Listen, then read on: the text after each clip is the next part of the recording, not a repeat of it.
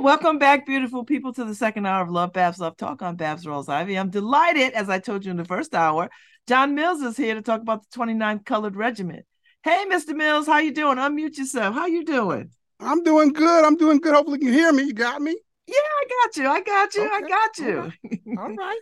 All right. I appreciate it. Thank you for inviting me. Or having me on. I do appreciate getting the word out about the 29th.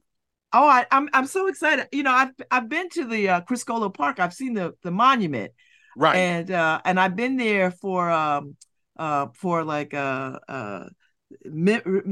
remembrances and events that have happened there to remember the 29th Regiment. It's a Right. beautiful statue, Oh yeah. monument. It's beautiful. Oh yeah. Yeah.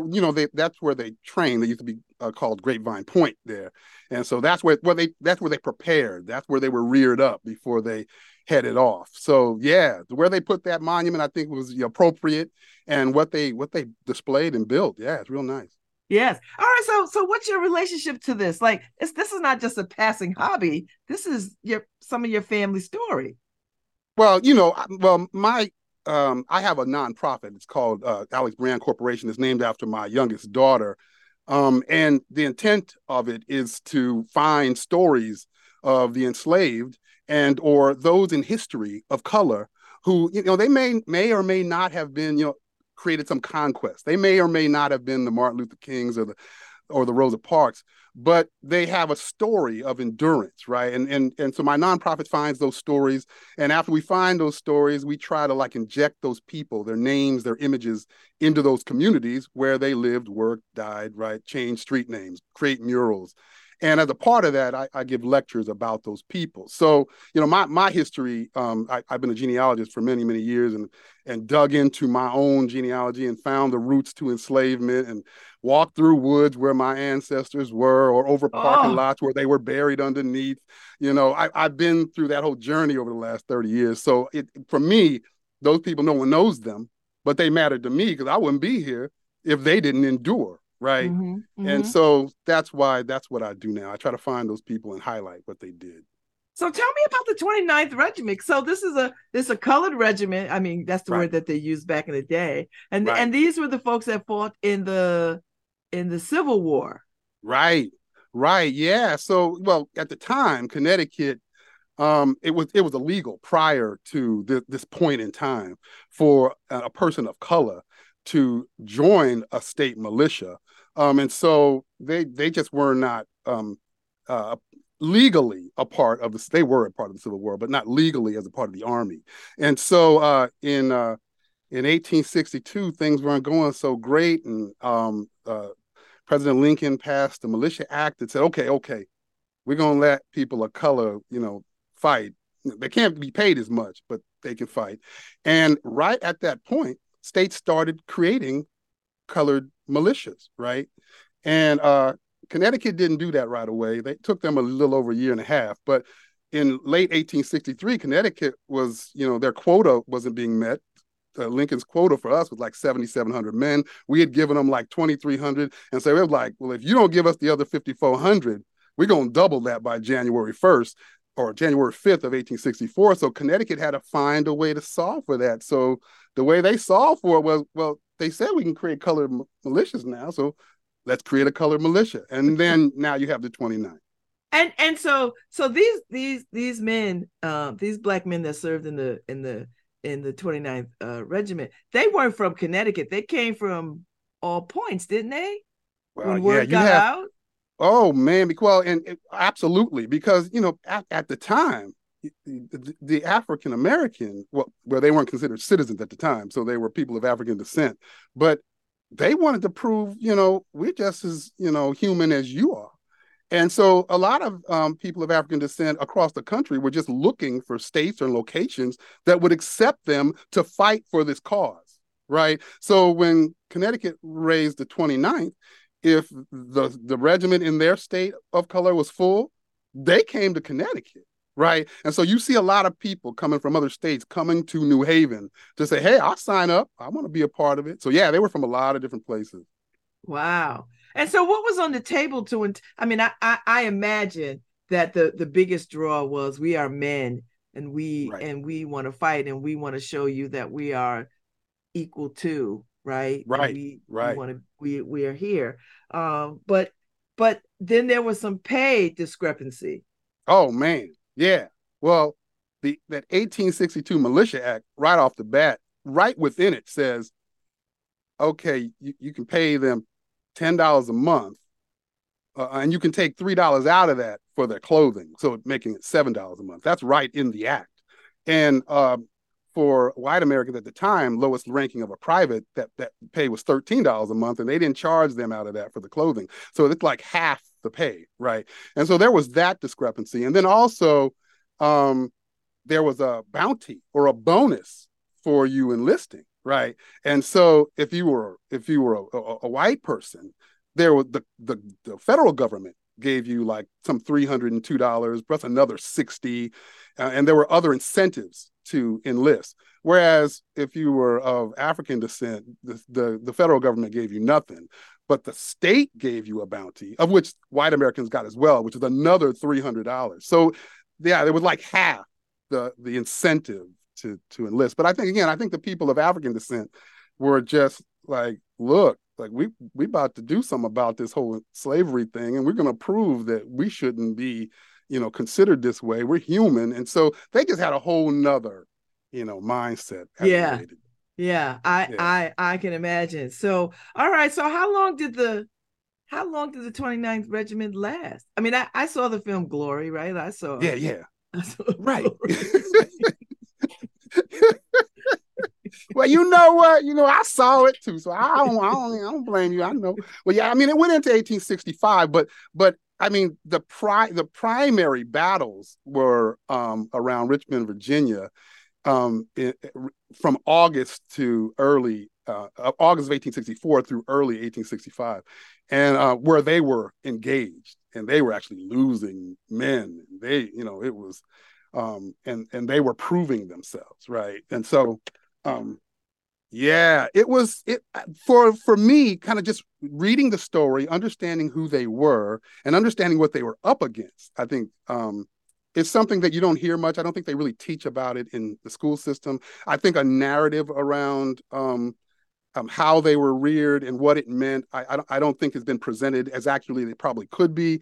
And so yeah, I'm just trying to throw that out there and make sure that everybody kind of knows what that is. So give me some examples of some personal stories that you know. Like who did you find amongst this 29th Regiment?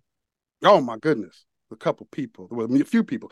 I came to the 29th because I was actually researching another individual in Waterbury. Oh, I'm sorry, in Wethersfield.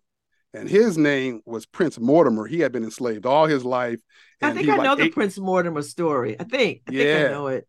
yeah, he had been enslaved in Middletown, and then he was like 87 years old, been enslaved all his life, making ropes. And he finally, to shorten the story, accused of attempting to poison his enslaver after he was being freed. And then he's sent to prison at 87 years old, and he spends the next, nearly 30 years or so in prison, and he dies in 1834 at 110 years old in prison. So I was actually doing work on that story, Wow. right? And he was buried at what at the time was Wethersfield Prison, which today is the Department of Motor Vehicles in Wethersfield. And he was buried supposedly in the prison cemetery, which was right next door. Today is a park called Cove Park. So I was actually doing research on him. And while I was doing that, a historian in Wethersfield told me, he was like, John, there's another guy that's supposedly buried here, and his name was Nicholas Monroe, and he was in the Civil War. And I was like, what? And so I start digging into Nicholas Monroe and find out he was from Maryland, and he came all the way here to join the 29th. And when he got Wow. here, it turns out that the 29th was full, so they put him in the 30th. Connecticut now was creating a 30th colored regiment, and so they put him in the 30th. Wow. Oh, now that And I did not know. right. Yeah. So that's how I got to the 29th. So then I was like, I got to know more about this guy. I go down to the state library. I'm trying to learn about Nicholas Monroe. I'm not finding much. And a guy named Kevin Johnson at the state library, he's like, John, have you checked out the Civil War monument in New Haven? See if his name's on that monument? I said, no. So I drove down to New Haven. I'm looking at the monument. I don't see his name. at the time, I wasn't like piecing together that the monument was like 29th specific, and I don't know if the 30th was there or not. I wasn't really piecing that together, but it took me on a journey to go, okay, who are we recognizing? Who are these people? What is this about? What are the details of the 29th? And that kind of started the whole ball rolling. Okay. Because there's some dedicated people who are descendants of the 29th here in New Oh, Haven, yeah. and they were instrumental in getting this monument raised. Right. Money, raise the money and get it up, and had some events around it. So how many men served in the 29th? Well, that's the thing, right? I find some 1,700 or so enlisted that span Wow. the 29th and the 30th, right? But the 29th was supposed to be only raised to have 1,000 men, and I think they ended up going over. They ended up having nearly 1,300 men in the 29th, and then the overflow went into the 30th. But some of the records are sketchy. You're not sure, so it may be more than that 1,300. But what we know is the 1,300 men. So yeah, it's that piece right there is one that I'm really digging into because I'm trying to figure out who served, who's on the monument, and how do we recognize these people in general, considering the time they were fighting in, the challenges not only of the country but of the state at the time. And I mean, they didn't necessarily want to raise a colored regiment. They were kind of pushed into a corner, and Mm-hmm. then what these men kind of experience, right?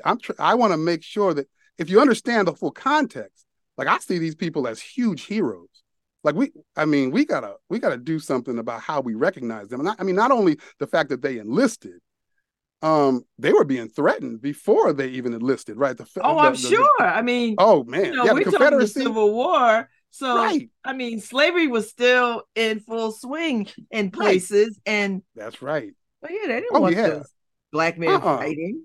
Oh no, the Confederacy are put. They immediately were like, listen, you guys going to put black men into the fight. Well, if we capture them, it ain't gonna no rules of war. There's gonna be a problem if we catch them, right? I mean, so they had that fear. Like, it's not like you're just gonna be like some hostage, and be returned with an exchange. You might be killed if you're black and you're caught by the Confederacy. So they had to deal with that concern. And then when the 29th left New Haven, they boarded a ship and went right to Maryland. And when they're in Maryland, Maryland was a border state, so they, even though they didn't secede from the Union, they still had enslaved people. And they talk about how the enslavers and the enslaved people, when they got there, did not treat them well, right? So I mean, the full context of it is like what they experienced. I think deserves like a more granular look, and I think a much more larger kind of like celebration of who they were and what they did. So I imagine you've made your way to the Beinecke over at Yale Oh yeah, yeah, yeah. I've been to Beinecke a bunch of times. Yeah. because they got all kinds of stuff in that place. Oh, Oh my goodness. Oh yeah, that's an impressive place. Yeah, they check you too. You can't just walk up in there. You got to make sure you ain't bringing nothing in there. You ain't taking nothing out. Yeah. Well, Mm-hmm. I say that to say because Mike Moran and who runs the Beinecke and a couple of researchers over there. They've been working on digging up information on the first what could have been the first Black HBCU in the country. Oh yeah. And so they found all the documents of what was going to happen and what didn't happen and Mm, how it was voted down. And so right. I'm always fascinated by these stories of how we've endured and overcome, because oftentimes our story is so not told in its totality. Right. It's just told from well, we were slaves and that's it. Didn't talk Right. about all our contributions while we were enslaved, Exactly. and how we came here. Not as we weren't enslaved in Africa, we were Africans who were kidnapped and brought here. Right. And That's that's a right. different narrative, right? Like, that's a different way to tell the story. Absolutely. And some of the individuals that I'll be talking about at my lecture at the New Haven Museum on Thursday night, Some of the people Yes, I'm I'm talking excited about, about that. yeah, some of the people I'm be talking about, they came from enslavement. Like they may not have been enslaved, but they were coming from states where either one of their parents were enslaved, or they were in an area where there was slavery. They just happened to be free. And so they witnessed, this, they were like familiar. So by the time they got here and joined, they're telling those stories about, what it was all about. And also, like, another interesting aspect of this whole thing, like, when they're attempting to rear the 29th, right? I can't remember the gentleman's name, but he was in the Connecticut State House at the time. And so he's hearing about this idea of rearing the 29th. And he's like, that's a horrible thing. That's a horrible idea. Why would we do that? You're going to give black men guns. They're going to I was turn waiting for and that to start, come up. right? Right.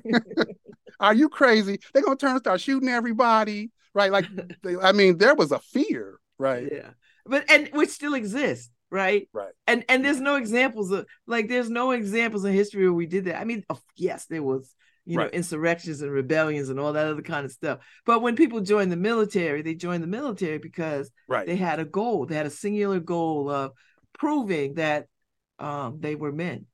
Right, that's right. And then to me, you can hear it. I got two narratives that I'm presenting at the lecture, and you can hear it in how these people talk. Like their whole thing is about, like, we're proving this for who others of our kind and ourselves, that look, this narrative that's been painted for who we are is just not right, and we're here to prove that. Other than just being patriotic, it was broader. It's a bigger Mm-hmm. thing. Mm-hmm, mm-hmm. So, what do you like best about finding out about these people? And when you find out something new, what happens? What I like best about it? Well, for me, I actually was raised in California. And in California, at the time, in the 70s, and civil rights movement at the time, like, there was a lot going on with regards to the Panthers and the US organization, a lot of that. My dad was like big into, like, your features are good the way they are, your skin color is right. He was like hard and fast, like, make sure that you're prideful in who you are and what you look like, right? And but when I got a little bit older, I was in my 20s, I had my daughter, I realized I had biases against myself that I don't know where they came from. And the way my parents were, I don't know how that happened. Right. Mm, And so a lot of my research and a lot of the stuff I'm presenting is with the intent to potentially and hopefully get those that are like me, that feel they're not, that's not them, but they have these unconscious biases that are behind their head somewhere that may be influencing or affecting the outside world. My intent is to hopefully get these people to self-interrogate and look in a mirror and do, like, self-reflection.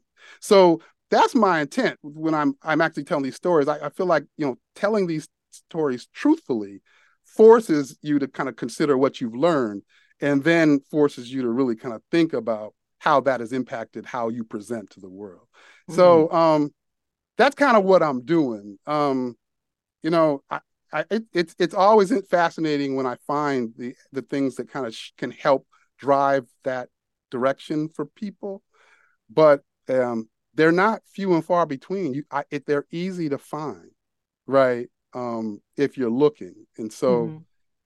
this Well, is that's one what of we're them. seeing. I mean, William Lansing, right? Mr. William Lansing. There's a statue over at the one of the colleges at Yale, done by the sister who did the Huey P. Newton statue Oh, out there in okay, Oakland. yeah, Dana King, I believe that's her name, wonderful woman.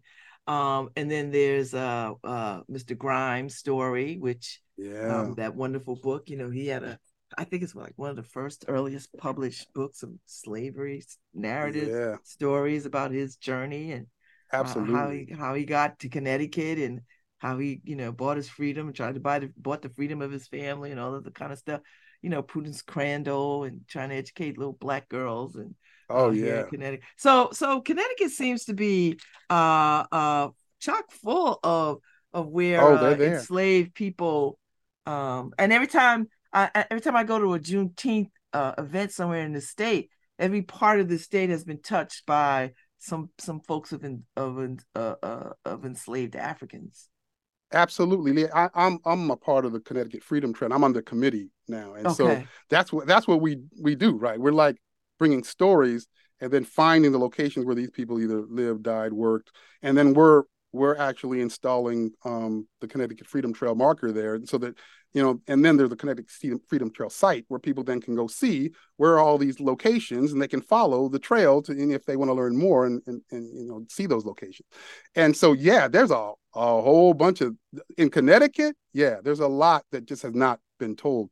You talk about the Prudence Crandall story. I mean, I know Connecticut has kind of embraced that story. For me, the big part of that story is Sarah Harris, the young black child that was like, look, I need to learn because I want to teach other young black kids. And we don't hear a whole lot about Sarah. Like we hear a lot about Prudence, but that started with Sarah. And so, Mm-hmm. like, there's things like that. Like I want to dig into that. Let's learn about Sarah. What, you know, and similarly with William Grimes' story, like that's a deep story there about how he escaped and what he was enduring in slavery and how he got here through New York and what that meant and what was going on with the African Americans around him, and then the folks around him that may or may not have been helping him. Right? I mean, Right. that's a really deep story if you really dig into it. Right. And so And that's can what you I then do. I'm always struck by the fact that folks ran for freedom and then they had to keep running, right? Like you always had to Mm-hmm. keep, and I'm also struck by how they found people, like they would keep chasing after slaves, with no Right. technology, right? Like the Right. technology of the day was like some kind of hand-drawn poster, right? Right. Right. Right. Right. Well, they found William Grimes because I think he ran into somebody that knew him that used to live where he used to live at. So he took it back. I think it was something like that how they found him. But yeah, I mean, in the Fugitive Slave Act of the time made it legal for if you left the South, you run away. The North had to give you back, right? Like, Yeah. right, and but that's another thing that kind of loops us back to this 29th story when Lincoln passed the Militia Act. He was, and then subsequently the Confiscation Act. He was basically like, look, we ain't giving nobody back no more. And matter of fact, we're gonna let them fight against you, right? I mean, that was the big deal with that stuff, and so from that, eventually perpetuated the 29th. That's a uh because Lincoln was not a guy who was like, I'm for slavery, I'm for black, freeing black people. I, No, I I don't think he was that guy. I think he was no, like, I got to look around and see what's in the best interest of what needs to happen here. that's And I right, think having people like Frederick Douglass and Sojourner Truth and people like that and Harriet Tubman in his ear, like right, they had his ear, right? And they were right. like, listen, you know. Oh yeah, when you lay the story out and you see the events, like Lincoln was truly acting in the best interest of a strategic move for winning the war. So Yeah. when he did things, it was like, oh, this is a tactical move that will get me to win. Oh, well, that didn't work as well as I thought. Okay, let's go to the Emancipation Proclamation threat and see if that works. Oh, that didn't work. Okay, let's put the Emancipation Proclamation into law. I mean, it was like he was just walking through the steps that were like strategic to get him through, Mhm. to the end. That's what was Yeah. happening. Yeah. Yeah. So what happened to the 29th Regiment? Like once the Civil War was done, what happened to these people? What happened to them? Do you know? Do you have any idea? Some of them, did they Yeah. get retirement money? Like did they get benefits beyond, you know?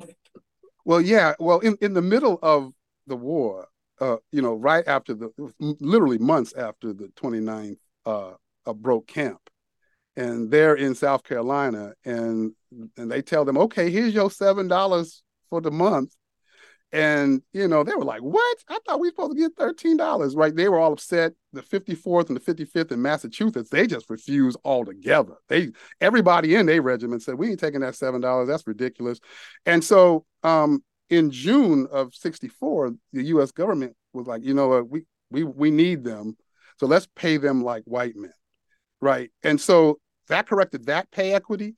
But and after the war, from a pension perspective, they were able to do that as well. So after the war, yeah, folks were able to apply for their pensions, and that all worked well. And the people that I have traced, they have different outcomes because Connecticut, you know for me, the issue was bias and racism. Um, slavery was just an effect of that would allow you to think you could do that, right? And in Yeah. Connecticut, right, in Connecticut didn't get rid of that basis. They just slavery it was just ended, right?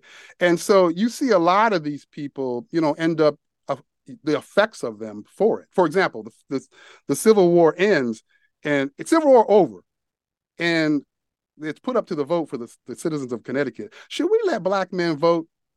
They emphatically said no. They voted that down, right? But in the South, all them black men were registered because it was a requirement for the southern states to rejoin the Union. But here in Connecticut, they voted that down. They were like, we ain't letting them people vote, right? So where they were living here in this state, you saw the effects when you walk through some of these people's lives. The guy that I started researching for this, Nicholas Monroe, yeah, he was buried underneath that prison cemetery, but eventually dug up and sent to Yale for dissection.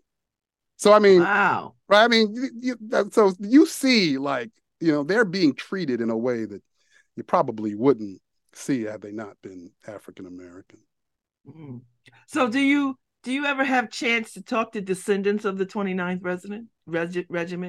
We have some, there's a bunch of them here, and I Oh, okay, know yeah. some of them personally, but do you get a chance to talk to them, and do they tell you stories that they've heard through their family? Wow, I would love to do that. I've only talked to one, and it actually happened to be another individual that was enlisted for the 29th, was pushed into the 30th, who's also not on that wall in New Haven. And so I've been talking with that individual, and we've been talking about their story and ways that we can figure out how to get that individual recognized. That's the most kind of conversation I've had with. I haven't actually had direct conversation with anyone else other than that individual. But I've heard some of them are coming to the lecture on Thursday, so I'm looking forward to that. Also, my third great grandfather was also a Civil War vet, and his story is a wild one as well. So I kind of can empathize when I listen to these stories of the people going like my loved one isn't represented, right? Because I have the same scenario. Like my descendant should have been buried in Maryland in Loudon Cemetery, which was at the time was one of the first military cemeteries that were established because so many people were being killed in the Civil War. But because he was African American, he was buried across town in a cemetery which was a Laurel Cemetery, which is an African American cemetery, and that was paved over in 1957. Oh And so my there's like God. yeah, so there's Holy like cow. 30,000 bodies under a parking lot there, and my third great grandfather is one of them. Oh Right. Lord. So like I have those stories. So when I listen to these descendants talking about, I want to see where's my descendant? Like, how do I get them recognized? Like I can appreciate it, right? Like I have that experience. Wow. But there seems to be a great deal of movement around people finding bodies, like I Oh yeah. mean, like, the one in New York where they were doing some work, and they were like, oh wait, we hit some graves here. Yeah. And then come Yeah. to find out they Yeah. were all African graves, right? Like it was a Right. whole, for Oh miles and yeah. miles and miles. I mean, it was like huge. And then Yep. they were like, well, what are we gonna Yep. do here? And That's you right. can't, you gotta have some humanity and dignity around this kind of stuff, you That's know. right. I mean, the reconciliation of like what happened and how to make it right is one that there's two sides of it. Some people want to be like, oh, that's a little too dirty for me. I want to soften that. And then for me, I want to highlight that. I want to recognize how these people struggle because I think if you lessen it, you diminish what they accomplished by enduring. Like I want Yeah. to highlight they endured. So we've got to tell the whole story. So what much they endured, right? How much we should be celebrating them. Right. And so Yeah. I just kind of see it from a different perspective. Well, I'm looking forward to. I don't think I'll make your talk, but I know that it's going to be live streamed on Facebook, and Right. so if it's there, then I can go back and watch it. That's right. That's Because I right. have another commitment, but I can go back and watch it because I'm sorry that I'm going to miss it, but I'm so That's all glad I right. got a chance to talk to you this morning. Oh, no doubt. I So appreciate it. Thank you you so know, much. Yeah, 6 o'clock Thursday, 6 p.m. now do you have a book, or are you working on a book? Or are you?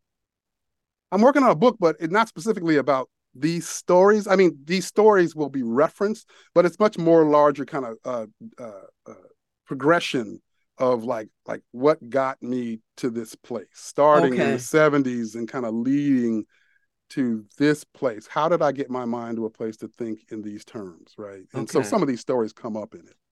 So, John, tell me, when you look out at the country and you see all these states who are so anti-Black history, which is an American history, Right. what does that do for someone like you who is a historian and spends your time in your life excavating stories of Black people? Like, what do you think about that when you're in these places and spaces where they are deliberately saying we don't even want you to know these stories? Yeah, I feel like that is goes back to like I think what we were talking about earlier. I think there's an unconsciousness of bias because of lack of education. I think there's a misunderstanding. I think ultimately, I think that people haven't been taught appropriately. They don't have the appropriate context. Therefore, they can't tie the lines to the reverberating effects to today. Right? They can't go, okay, there's a health gap and a wealth gap, an education gap and all these things. Oh, here are all the lines that draw back to why that would be. I don't think they can make that connection because they haven't been given the right historical context and they haven't been provided the right historical information. So for me, it just reminds me of that when I see that. It's like, okay, it just enforces that, yeah, I probably should be doing a genealogical dig into these things and presenting what I find a little better than it has been in the past. Right? Mm. That's all I kind of gather when I see those things. Okay. That's a very kind way of saying. That's a very kind way. Like, I'm that's a very, trying to be right with it, you I know, know. I know. I was like, that's a very thoughtful, kind thing to say. You know, Yeah, yeah, yeah. all They right. bless their hearts. They don't even know that. I'm trying to present it in my mind that it's not a good and evil thing. It's an informed and uninformed thing. Like I'm Okay. trying to see it that way, Yeah, you well, know. God bless you. I appreciate that stance. I really do. I don't hold that, but thank you for giving me something else to contemplate and discern. I'll tell you. I'll tell you so. Well, good luck on your talk. I hope that it is well attended. I think it will. And I hope that you meet some of the descendants of the 29th Regiment, Oh because they yeah. are here in New Haven, and they worked long and hard to get that monument up, Oh yeah. and they worked long and hard at trying to keep the 29th alive in people's minds here in Connecticut. So Oh yeah. I'm looking forward to it. Hopefully I get to meet as many as possible. Yeah, that'll be awesome. I think so. So, well, thank you, John Mills. It was a pleasure. Come back and keep me informed of, as you find Absolutely. out stuff. Come back. We can do this all the time. Absolutely. I'm game. Absolute. We can talk about this more and more and more. That's I right. find it fascinating. I do. I find it quite fascinating and so necessary. So very Right. necessary. So, Absolutely. I absolutely agree. I just go on and on. So you have to stop me. But all right. you know. Well, thank you so much for your time, and thank you to the New Haven Museum for connecting us. I appreciate that. I appreciate it. Thank you so much. All right. Take good care. You too. All right. I'll see you soon. All right, Harry Jones, we're out of here. I'll be back tomorrow, and I'll be talking to somebody. Who am I talking to tomorrow? Let me give you a little, let me give everybody a heads up. Oh, I'm talking to Michael Fidel, the Adrift Project. Now, you're going to want to know about this. So tune in tomorrow. I'll see y'all.